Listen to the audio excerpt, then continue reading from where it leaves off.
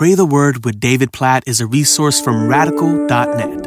Isaiah chapter 2, verse 3. All of the nations shall travel to him. Many peoples shall come, and they shall say, Come, let us go up to the mountain of Yahweh, to the house of the God of Jacob, and may he teach us part of his ways, and let us walk in his paths. For instruction shall go out from Zion, and the word of Yahweh from Jerusalem. Oh, what an awesome picture that this verse paints of all the nations and many peoples coming to Zion, to the mountain of Yahweh, to the place where they can hear God's word and his instruction can come to them from Jerusalem, that they might hear God's word and walk in God's paths and experience God's blessing. Like, that's the picture we have in Isaiah chapter 2. Now think about the great commission we have in Matthew chapter 28. Go, make disciples of all the nations, all the peoples, baptizing them in the name of the Father and the Son and the Holy Spirit, and teaching them, instructing them in everything God has commanded us. That's the picture that you and I get to be a part of. The fulfillment of Isaiah chapter 2. Us going to the nations with the power of the Spirit of God in us, the Word of God before us, sharing with all the people, starting right around us and far from us, spreading the good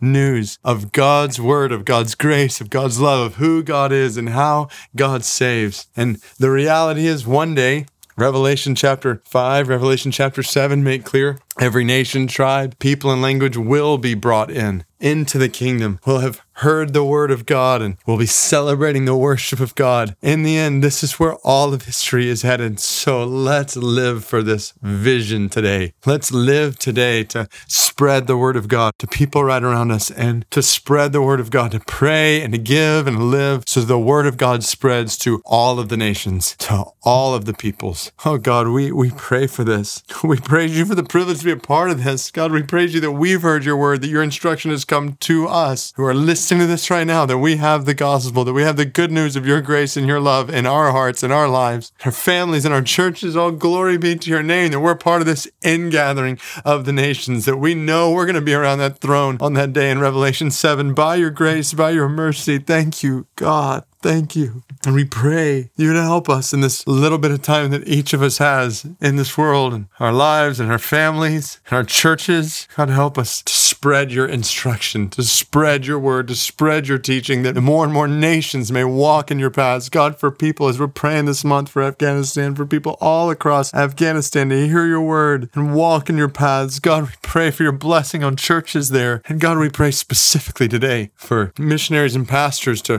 reconnect with brothers and sisters in Christ who have been scattered and misplaced since the Taliban took over. God, we pray for your help for your church there, that your word might strengthen them and that your word might spread through them. God, we pray for the spread of your instruction, your word, to scatter all throughout Afghanistan, that more and more people might hear the good news of who you are and what Jesus has done for our salvation, for their salvation, for the salvation of every tribe and tongue and people and language. God, please bring it about, we pray, in Afghanistan and all over the world, and use our lives toward this end to see this vision of Isaiah 2 and eventually Revelation 5 and 7, based on your command in Matthew chapter 28, to see it become reality. We pray this in Jesus' name.